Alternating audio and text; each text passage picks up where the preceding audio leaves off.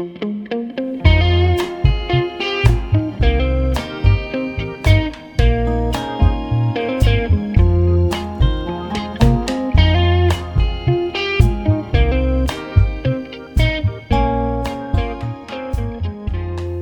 to We Are Chafee's Looking Upstream, a conversational podcast of humanness, community, and well-being rooted in Chaffee County, Colorado. I'm Adam Williams. Today, I'm talking with Thordis Simonsen. I think it's difficult to adequately describe or encapsulate Thordis in a few introductory thoughts here, but I'm going to give it a go. She is many things. She has done and is doing many things.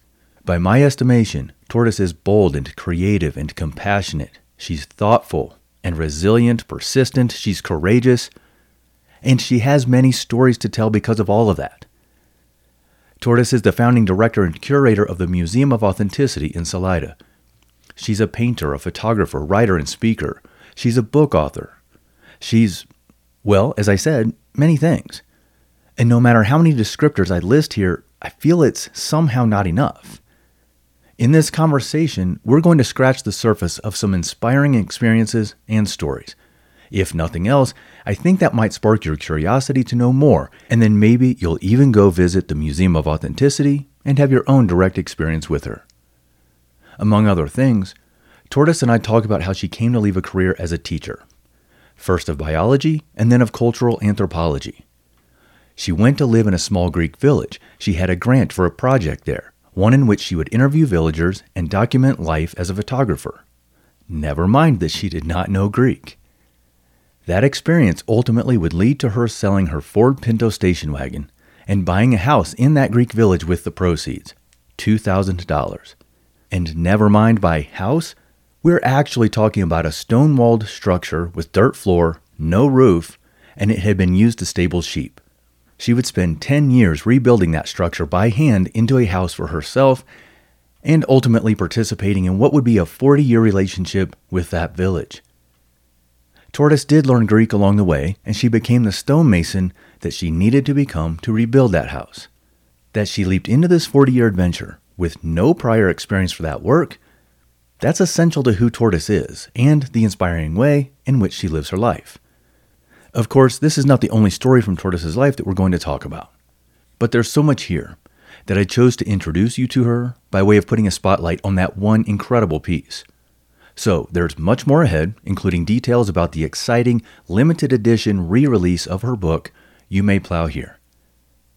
The Looking Upstream podcast is supported by Chaffee County Public Health and the Chaffee Housing Authority. It's available on all podcast players, and the show also airs at 1 p.m. Tuesdays at KHIM 106.9 FM Community Radio in Salida. And look for the monthly We Are Chaffee column in the Chaffee County Times and the Mountain Mail. Show notes, including links and a full transcript of this and all Looking Upstream conversations, are available at wearechaffee.org. You can support the podcast by following and engaging with the We Are Chaffee Pod account on Instagram and We Are Chaffee on Instagram and Facebook. Enthusiastic ratings and reviews on Apple and Spotify are also helpful, and they're greatly appreciated. Now here we go with Thordis Simonsen.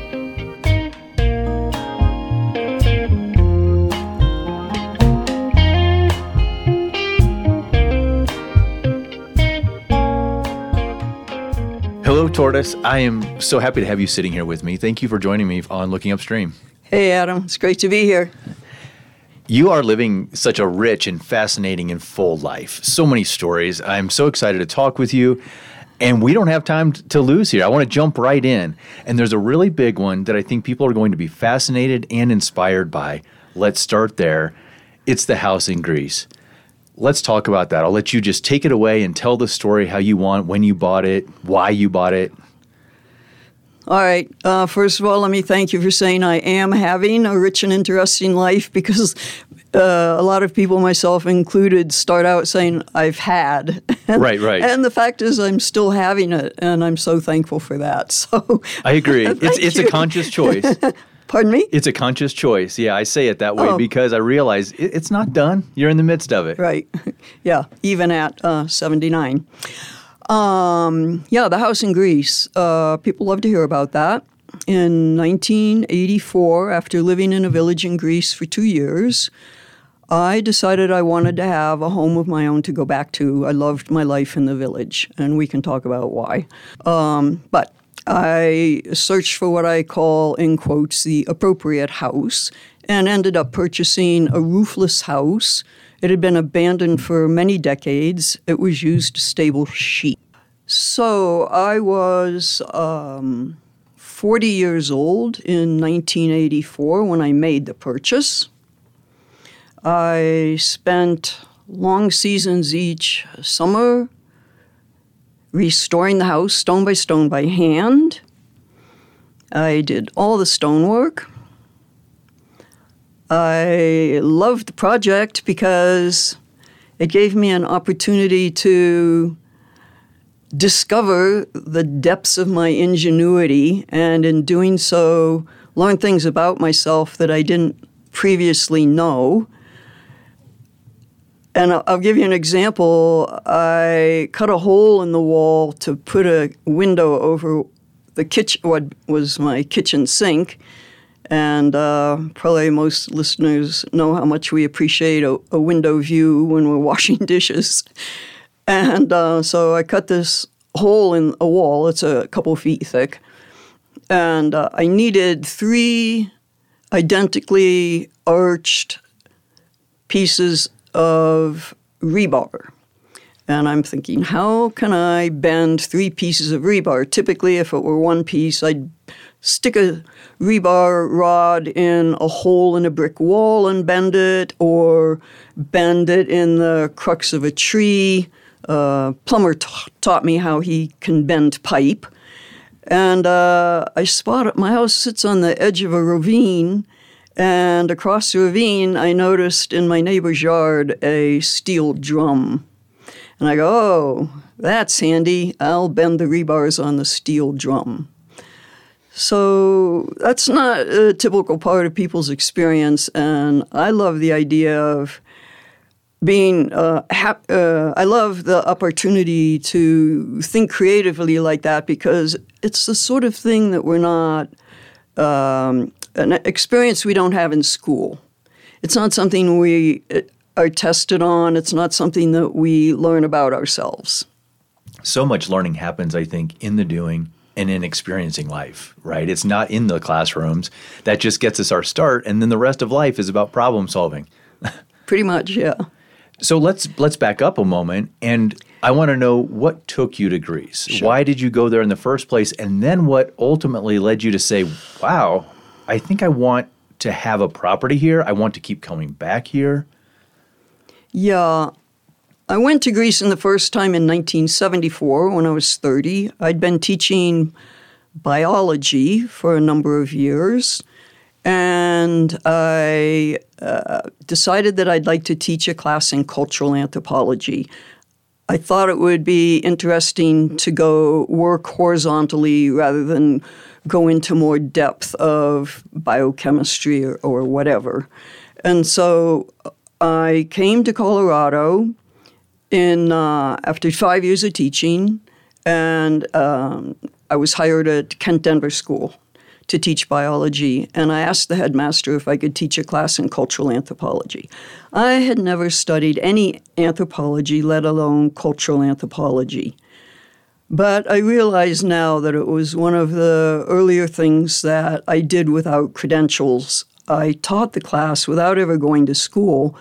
Rather than go to school, I got the idea that I wanted to live in a village somewhere for the experience of village life to draw upon in my teaching. So I had met a woman who lived in a village in Greece, and I wrote to her and asked her if she could find a room for me to rent. And I did that in the summer of 74, my first trip to Greece. I spent a number of weeks. Then I came back and I taught the cultural anthropology, and after a number of years and after my first book, which I'd like to talk about, I decided that I would like to go to Greece for an indefinite time, and rather than be a visitor, be the honored guest, that I'd like to be a participant.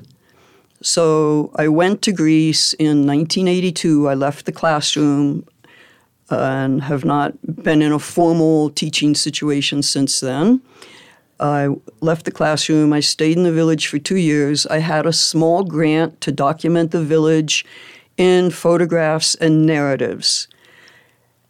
I tell this story on myself. 2 things about that. One is that I forgot to carry a 1, and so I ended up getting a grant for $4,000 instead of 5. That was proof your work before you submit it for a grant. And the second thing is that I received the grant to interview villagers and presumably, translate the interviews and edit them. And the foundation that gave me the grant, the Ella Lyman Cabot Trust in Massachusetts, gave me this grant without ever even asking me whether I spoke Greek. That's a big question. Let alone could read it or translate it. So I had the grant and had a wonderful time participating in village life. The upshot of this, what turned into a 2-year experience, 1982 to 84, leading up to the house purchase, was that I wrote my second book, Dancing Girl, Themes and Improvisations in a Greek Village Setting. And the book is comprised of stories villagers told me, stories I tell about the village, gossip I overheard about the American girl, that would be me, stories about the house, stories about gender roles and all kinds of things. And that book is still available. It came out in 1991, and I published it myself with some photographs, and it seems like it's a timeless book. It's very poetic. That touches on some questions that I actually already have, which is, how were you received in this small village? And by small, I don't know how many people we're talking about, but how were you received not only because you were an American, you were from the outside, but maybe as a woman who was there alone and undertaking this, I think, significant project to rebuild these sheep stables into a living home? Mixed bag. And I will say I had a neighbor woman who pointed her finger and shaked it at me because I was doing men's work. I rented a house for $35 a month while I was working on my own house. And she came by one day when I had a saw in my hand, a hand saw. I was cutting down a window and replacing some framing in the window of the house I rented because it leaked so badly. And men's work, she said, men's work. So probably she was threatened by the fact, gender roles were pretty established in the village at that time, and women made soap, cooked. Women did everything, really, even sometimes plow. On the other hand, Lombi, who delivered a load of something or other to my house, and I rode up to the house with him in his big dump truck, and I turned to him and I said, "Oh, Lombi, I have to get all these materials down the 600 meters to my house." And I said, "It's not work for a woman."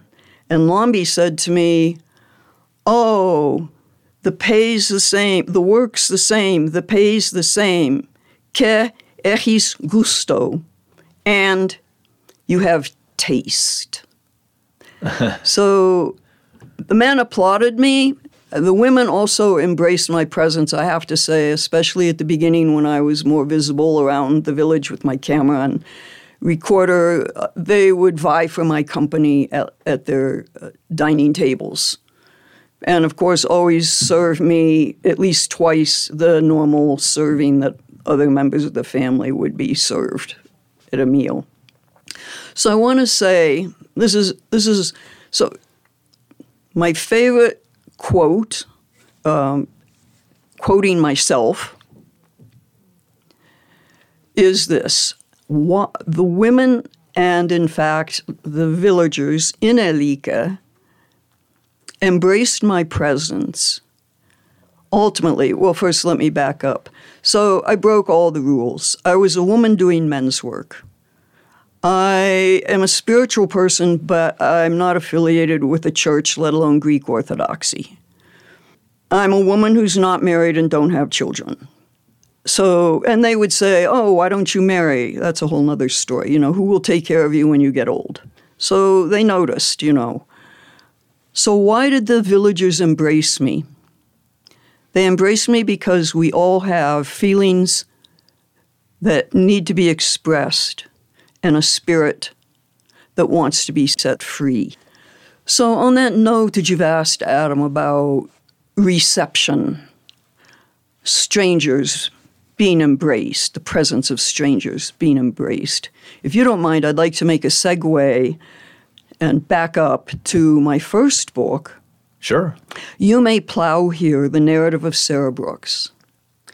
The book came out in 1986 after I spent 10 years interviewing a woman named Sarah Brooks.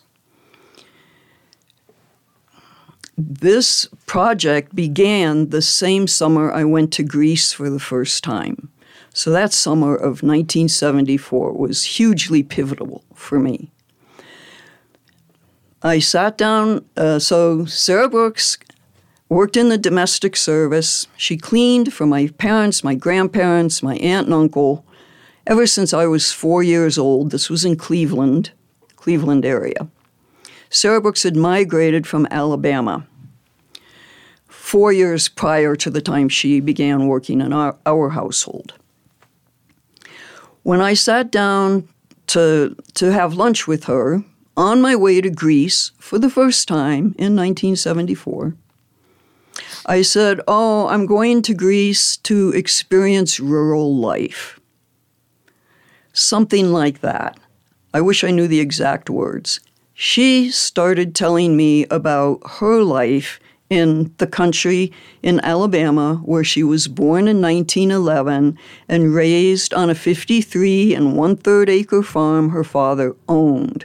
We're talking about an African-American woman.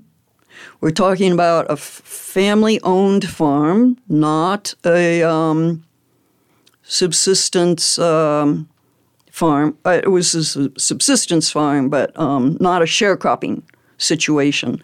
A story that is not unique, but has not been told enough. So Sarah Brooks had been in my household. This was 74, and she began working there in 48. And all those years, she had an inside view of me.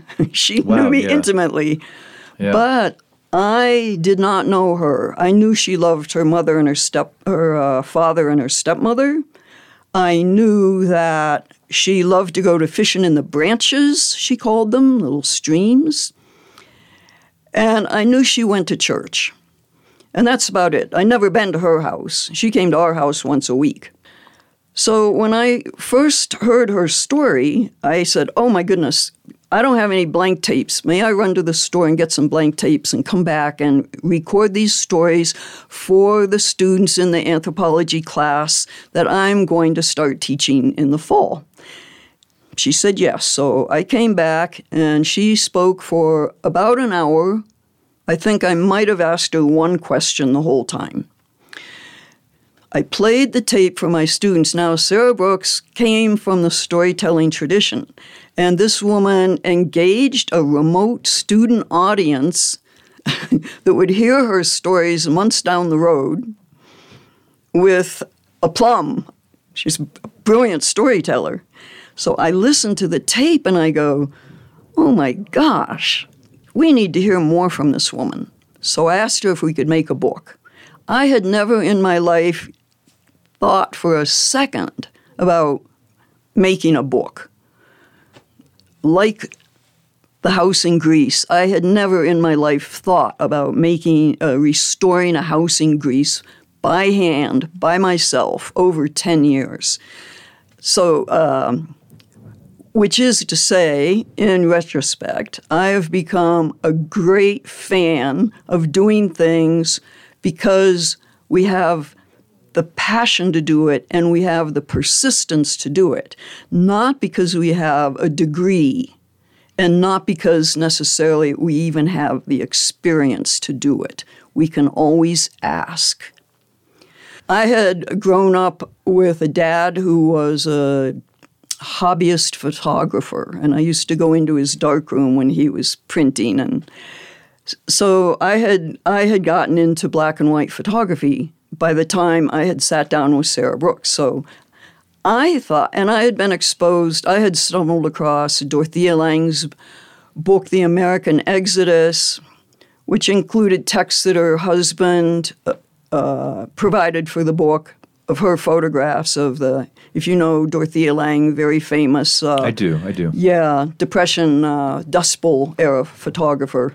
Right. In fact, when I got a degree in a master's in teaching at Johns Hopkins, and the head of the department came in one day with the Museum of Modern Art monograph of Dorothea Lange photographs.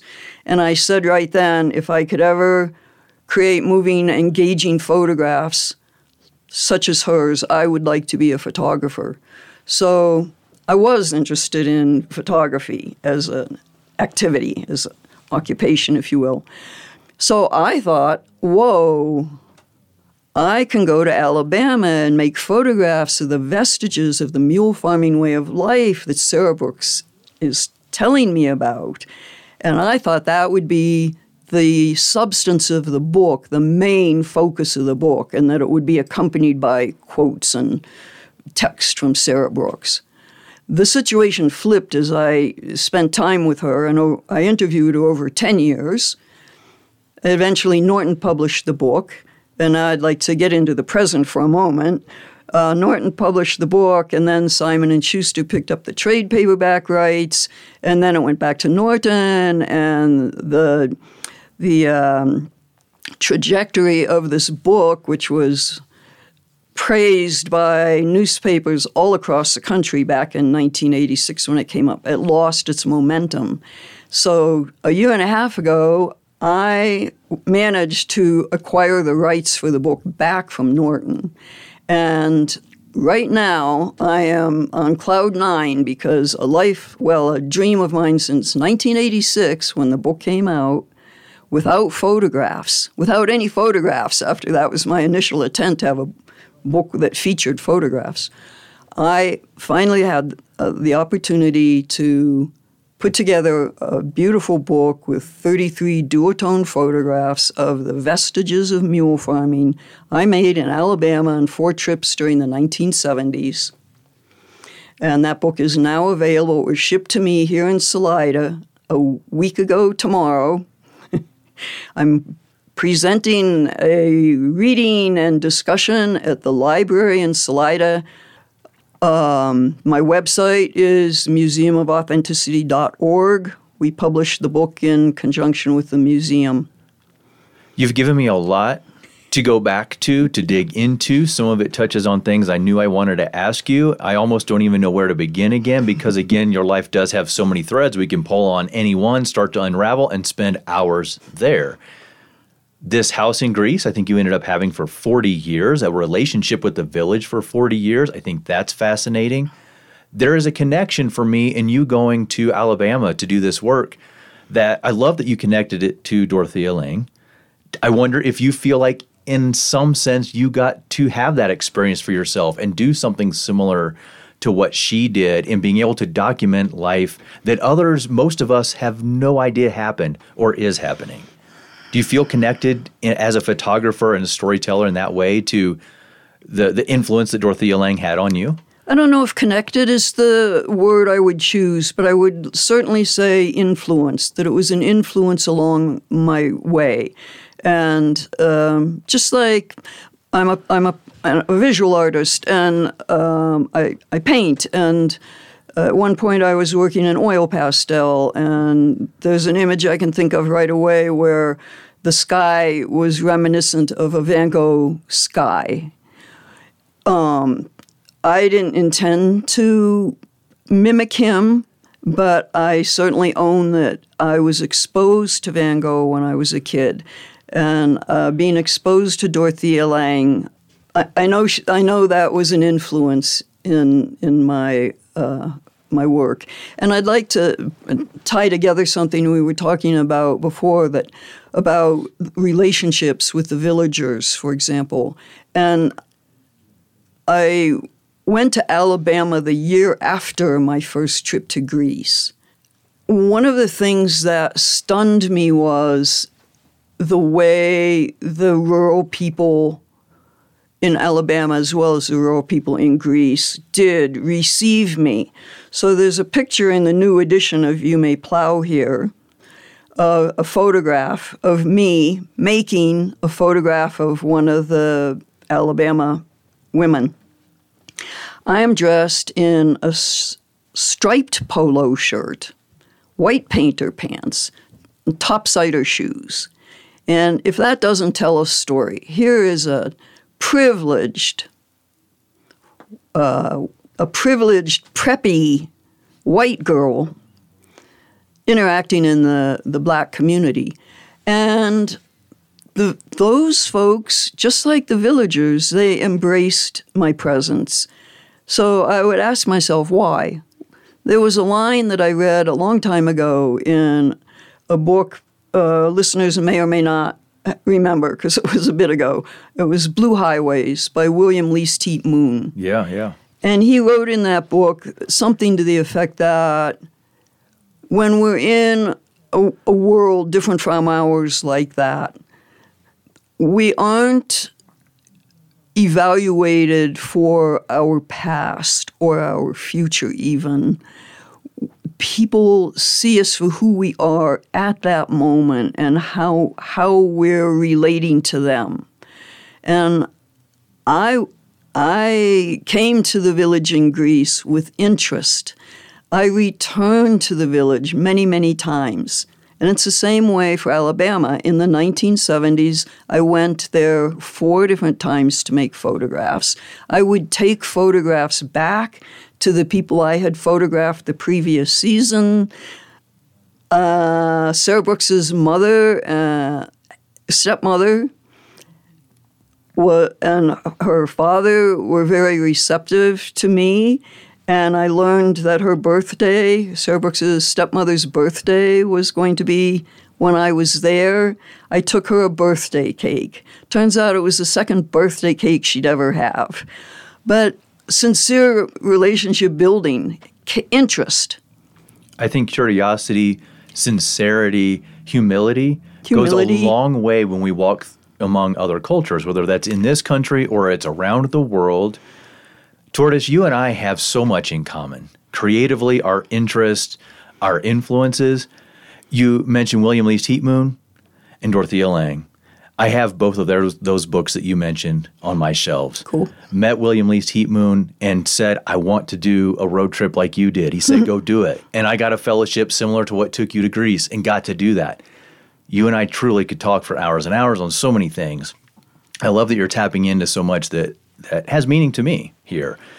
And I think there can be inspiration for others. And one of those key points of inspiration in my mind is what it takes to leap into these sorts of experiences, adventures, whatever word you want to use, and that it sounds like you use something like trusting intuition to be willing to do it rather than some sort of overthought, overanalyzed approach. And I want to get your thoughts on whatever you consider that urge, be it intuition or a spiritual calling, or however you look at it, to leap when these opportunities present themselves. Leap. I like to say I'm a leaper.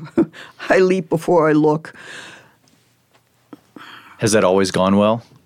Have you ever had a landing that you're like, oh, well, okay, that wasn't the one. Let me try something else? No. I've been fortunate in that way. So I remember somebody once said that I was searching, and I go, no, I have never searched.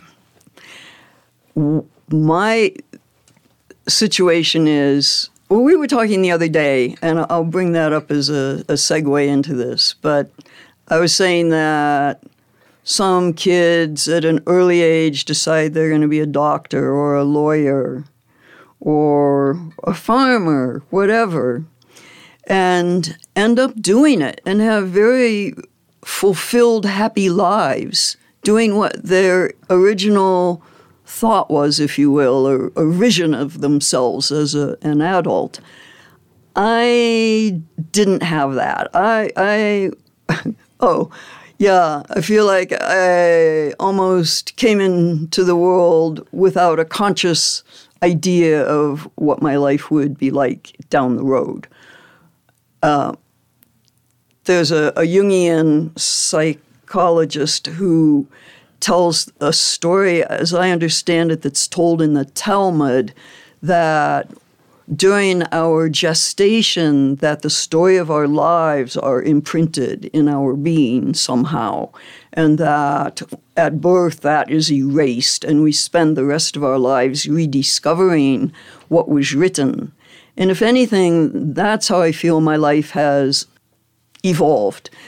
So let's just take the book You May Plow here, which I love to talk about. I got the idea after talking with Sarah Brooks that I'd like to make a book with her story. I asked her if she would do it. This was not part of a preconceived plan. I did not have a preconceived plan ever to become a stonemason, let alone a stonemason in a village in Greece. So what has happened to me is, I look back, is that idea has presented itself, and I just never ask, can I do it? I don't ask that. I know I will, and I do. I've been fortunate in being able to do that for a bunch of reasons. I'm single. I've had the freedom to move around, if you will, to say yes to things. In addition to that, one of the most significant messages that I ever was given in my life was, as a child, my sister would come home with A's on her report card, and I would come home with B's, as in boy. My mother would say, "Don't worry, you can do other things." In my third book, Dances in Two Worlds, a writer-artist's backstory, which came out 12 years ago, I won the Colorado Book Award with that book in creative nonfiction. It's 20 personal essays and 50 paintings of my own work that were made during the same 20-year period. And I bring it up just to say there's an essay in the book, Dances in Two Worlds, titled Other Things. And the story begins with my mother telling me I can do other things, and then I riff off that and tell about how that's influenced my life. My mother gave me permission to do. I just feel like, in a way, it's been a blessing in a disguise, because I've done an awful lot, and of course, there are trade-offs. I don't have a family. I'm not in a committed primary relationship. Not traveling the world as some people might. I get involved with something and then end up working on it for 10 years. The interviews with Sarah Brooks, that was a 10-year project. The restoration of the house in Greece was a 10-year project. Then I purchased the museum property here in Salida, the Museum of Authenticity, 10 years ago, right about 10 years ago today, just about. And it was 7.5 years in remodeling that building to open the small Museum of Art and Culture in Salida. So I don't think I have another 10-year project in me. I'm pushing 80 now. I think this is really interesting that you have stuck with ideas for as long as you have. And the context of where I'm coming from on that is, I think probably in a similar way, I have lots of ideas, lots of things I want to create, ways I want to create, project ideas in mind, and I'm kind of in awe of how you have been able to leap into these ideas and say, I'm going to commit to this, and then you stick with it for 10 years. Or just being part of that village was ultimately 40 years, even though the building piece was 10. And I'm curious for your thoughts on that, and if that's ever been a challenge to you, and maybe specifically with the house and project in Greece, did you ever say, oh, why am I doing this? Why am I really doing this? And why do I keep making the effort to come over here or to be here and keep putting myself through these challenges? Yeah, I can think of one example. I don't ever remember experiencing that with any of my 3 books or my artwork, but there was a time restoring the house in Greece. It was the 9th season. It turns out I spent 9 months there that year. The previous year I'd been there 5 months. The previous years before that, 4 months during the summer doing the stonework. 10 to 12 hours a day, 7 days a week. The villagers did criticize me, some of them, for working on holidays, okay? I went back the 9th season to lay stones on the dirt floor of the house in Greece. This house had 4 stone walls when I found it, 4 stone walls that were in disrepair, a window, 2 doors. It was deteriorating. People like to say I built a house in Greece. I didn't. I restored one, but I can see why they say I built one. So the floors were dirt. I discovered a pile of stones, flat stones, in a field down the way from my house that had been planted in olive trees. And to do that, the owner had dismantled a wheat threshing floor. So all these stones were in a pile. Oh, wow, look at those. That could be stones for my house. And there were some humongous stones. I mean, they could be up to 4 or 5 inches thick and 2.5 feet in diameter, but natural flat stones. So I asked if I could have them, and some village boys brought 4 dump truck loads of stone, dumped them at the road above my house. And I had to get them 60 meters to my house and over the window ledge for the upper room. So I rolled them, I flip-flopped them, I walked them, and I got them to my house, and I had these stones, and then I have to put sand on the floor, and I had to make a level floor that drained a certain way, because I put a drain in each of the 2 rooms that the house had. Oh, brother. So I go back the 9th season, and I have these stones ready to lay on the floor, and I look at that job. I start working on it. I was dealing with this big stone slab. I had to lift it and put a little more sand, then lift it up and take a little sand away. I was on my knees. It was such a daunting job, and I just go, ugh, I don't know if I can do this. I was so close. This was, I paid to have the roof put on. I paid people to build the windows and doors.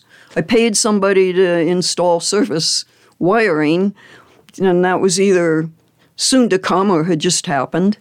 And there I was. I had this floor to put in. I just said, I don't know if I can do this. And I asked the universe for a sign. Am I to finish this job or not? And so I left. And then I left. I was done. I came back the next day, and I had some plastic sheeting that I would lay over where I had put in mortar so it wouldn't dry too fast and crack. And I did start back to work. I guess I trusted maybe that a sign would come at some point. But in the meantime, I was going to keep working. And this humongous praying mantis, it was white and it had like warts on it. And it landed on this piece of plastic just right next to where I was working. And it looked up at me. And I go, that's the sign. And you ask, why was that the sign? And I say, the answer to that is that I knew that the praying mantis was the chief god of the African Aboriginal people. So that was my sign. I already knew that. And so I continued work. And the cool thing is, and you have to read my book, Dancing Girl, to learn more about this. But it turns out, years after I started working on the house, I learned that a neighbor of mine was born when their mother set stones on the earthen floor of this very same room I'm telling you about and bore her. And so you can read more about that in my book. But we're talking signs now, and not frustration that might lead me to give up a project. But this was a sign that led me, kind of confirmed that I would buy the house. So here I am looking for the appropriate house. I'd looked at several. One was too pricey. One had too many Greek owners spread in America and Australia, and it would be too complicated. And then I find this roofless house. And I go, it was sitting on a hillside 2 miles from the water with an unobstructed view of the sea. And I love to tell the story. At some point, I looked back and people would say, what made you think you could fix this house by yourself when you've never had any experience with stonework and you're in a country where you barely know any Greek and you're learning it word by word? And by the way, I did think, well, I've learned Greek word by word. Maybe I can fix a house stone by stone. Maybe I thought that. But anyway, the day I saw the house, it was in the afternoon, and I went into the village and asked, who owns this house?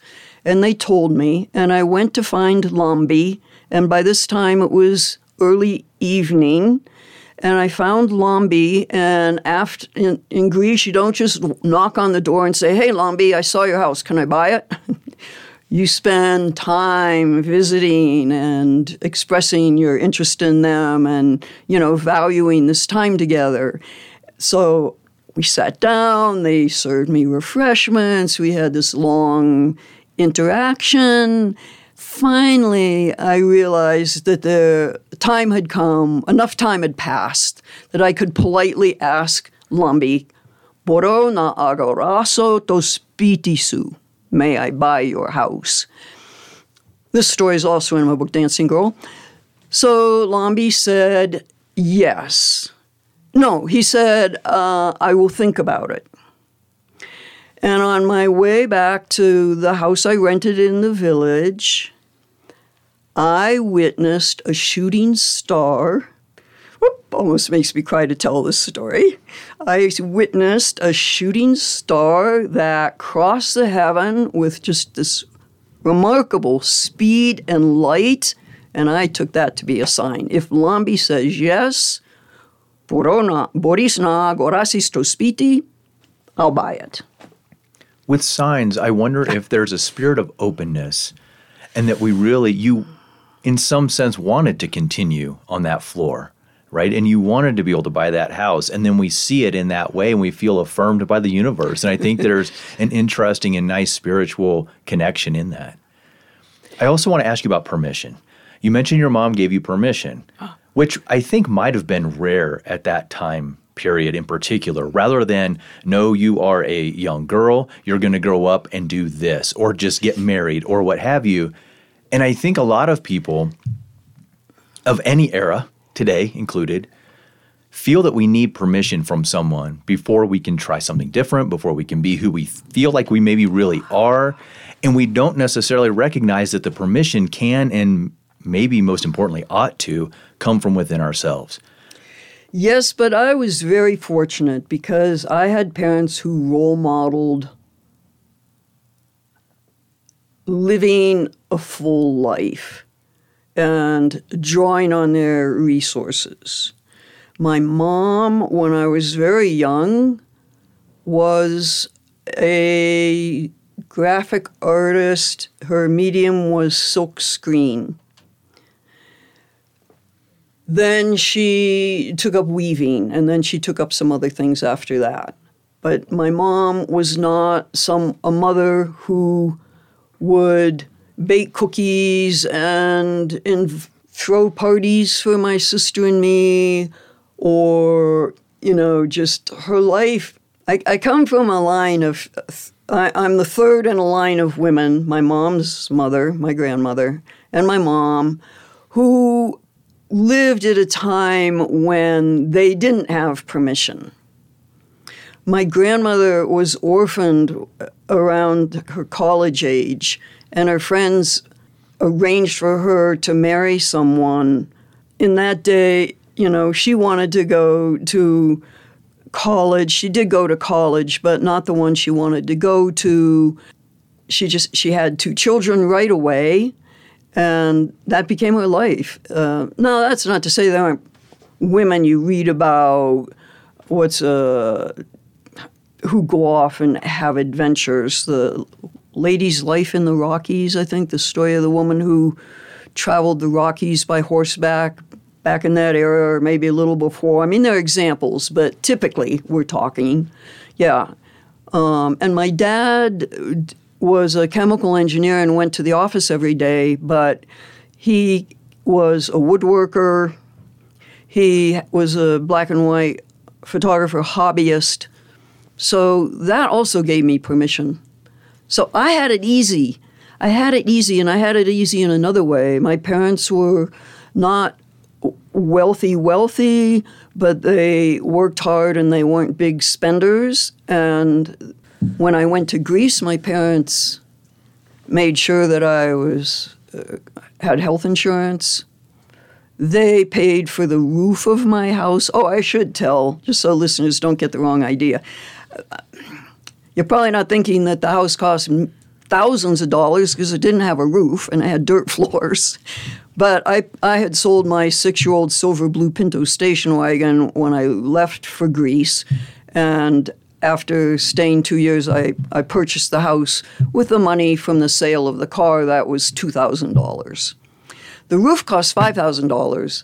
My parents gave me that money. My parents paid for my first book to be printed.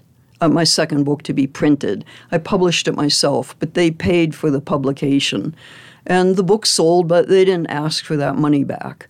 So that's another way that I had the freedom to leap into things. I want to ask a question about some of that. You've acknowledged being privileged. I would have to acknowledge, to whatever extent, certainly as a white male in this country and in the world, I would have to acknowledge that there is some inherent privilege for me. And so a question that I think is important and that I ask myself sometimes from that position is, when is it right and good for me to speak and share a story like what you have done and are doing with Sarah Brooks and these mule farmers and the photographs? And when is it that we should step aside and make sure we just make way for them to share their stories when we're dealing with these issues in society? Have you given thought to that? Or has anybody challenged you on you're speaking on behalf of a marginalized portion of our society, but you're a privileged white person? Why is your voice the one we should be hearing? Well, I'm only speaking for myself, and I am acknowledging the shoulders that I stand on. And I'll give you a great example. I love acknowledging that I stand on the shoulders of Sarah Brooks, the narrator in my first book, You May Plow Here. Sarah Brooks role modeled storytelling for me, and I think that the fact that I did become a writer after editing her narratives can in part be accounted for by the fact that I listened to her for hours and hours and hours and heard her storytelling. And in line with your question, I think, here I am, a white woman who edited Sarah Brooks's story. There's a musical in that book. Somebody might get permission to create a musical production, You May Plow Here. I would not want a white person to do that. I would want an African-American person to do a book about this African-American woman. I mean, I wasn't looking for this project. It presented itself, and I said yes at the time. I never asked myself, oh, I'm a white woman. Is it okay for me to be the editor of the narrative of an African-American woman? No, I never asked that. But I've had wonderful experiences around that because I took Sarah Brooks a number of times to give a program with me on the book. And a lot of times it was with the photographs that we were traveling. And I remember one time very distinctly, we were sitting there signing books afterwards. We were sitting side by side. And an African-American woman came up, and not only did she not ask for my autograph in the book alongside Sarah Brooks's autograph, but she didn't look me in the eye. Now, I understand that. And it's very important for me. I'm very grateful that I've had this opportunity to experience that. And right now, I have just received the reissue. I have 750 limited edition copies of You May Plow Here with the photographs sitting in the storeroom at the museum, ready to go out into the world. And here I am, a white woman, once again presenting this book by a narrative of a Black American woman. It's her life. We could talk for quite a while about that, but I just want to say that even as I have invited people to purchase a book and donate it to one of the 107 historically Black college and university libraries as a token expression of resistance against the current wave in some places of removal of books from library shelves and school curricula, I'm asking myself, how do African American people feel about me, a white girl, woman, making that opportunity available to people? Do I ask African American people to participate in preserving this story of their history? Or do I ask white people to participate as a way of expressing resistance to other people's objections to Black history as it should be told? I think there are times for us to certainly help, right? Because sometimes we need to be a conduit that helps open up the audience to more. And I think asking the questions that you're putting out here and clearly have thought about, as I do with things that I do, I think is very important. And to sort of model these questions need to be asked and considered, and wherever those lead us in answers. We have just a little bit of time left, Thordis. Did you have an added thought? Can I just say that the critical thing is to be truthful, to be empathetic, to listen? I agree. Yeah. Yep. Thank you for adding that. I want to ask, maybe as the last question with the time we have left, about legacy. Given the books, given your place for 40 years in that Greek village, given what we're talking about with Sarah Brooks and your documentation of what was then a fading way of life in Alabama, the Museum of Authenticity, do you think about legacy and what all of these works leave behind or create in others who come to this and feel what you have done and continue to do in your life? I think about legacy a lot, particularly as I get older. I think in large part because I don't have children, although I can't imagine how people's relationship to children affects their need for legacy. I thought that the museum would be my biggest legacy, if you will, and I hope it will outlive me. And I should say that I need help with that because I have a very inadequate endowment set aside for the museum, so I'm going to need help making its future possible after I leave the planet. But as I've worked now recently on the re-release of You May Plow Here, I have heard myself saying to myself and to others that I feel the most important legacy I have created and will create is the book, because it it reaches way beyond my personal sphere to the history of Black life in America and the future of Black life in America. The introduction to the photographs that I wrote for the book places Sarah Brooks's narrative into a broader context.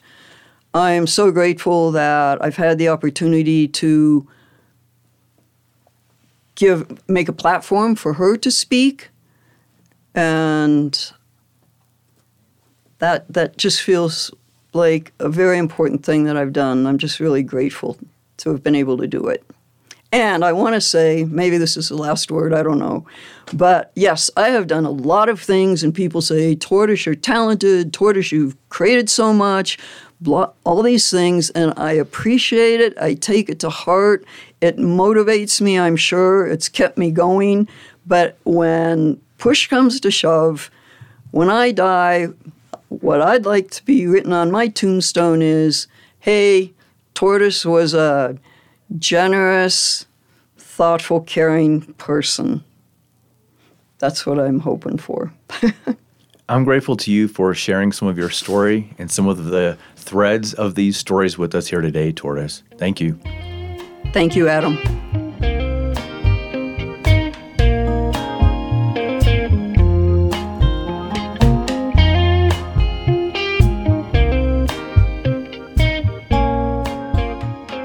Thanks for listening to the We Are Chafee Looking Upstream podcast.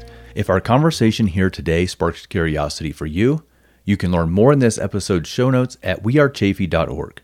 If you have comments or know someone in Chaffee County, Colorado, who I should consider talking with on the podcast, you can email us at info@wearechafee.org.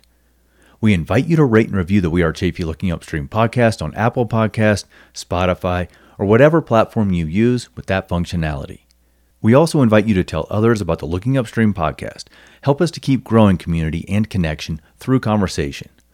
Once again, I'm Adam Williams, host, producer, and photographer. John Prey is engineer and producer. Thank you to KHEN 106.9 FM, our community radio partner in Salida, Colorado. To Heather Gorby for graphic and web design. To Andrea Karlstrom, director of Chaffee County Public Health and Environment. And to Lisa Martin, community advocacy coordinator for the We Are Chafee Storytelling Initiative. The We Are Chafee Looking Upstream podcast is a collaboration with the Chaffee County Department of Public Health and the Chaffee Housing Authority, and it's supported by the Colorado Public Health and Environment Office of Health Disparities. You can learn more about the Looking Upstream podcast and related storytelling initiatives at wearechafee.org and on Instagram and Facebook at We Are Chafee. Lastly, until the next episode, as we say here at We Are Chafee, share stories, make change.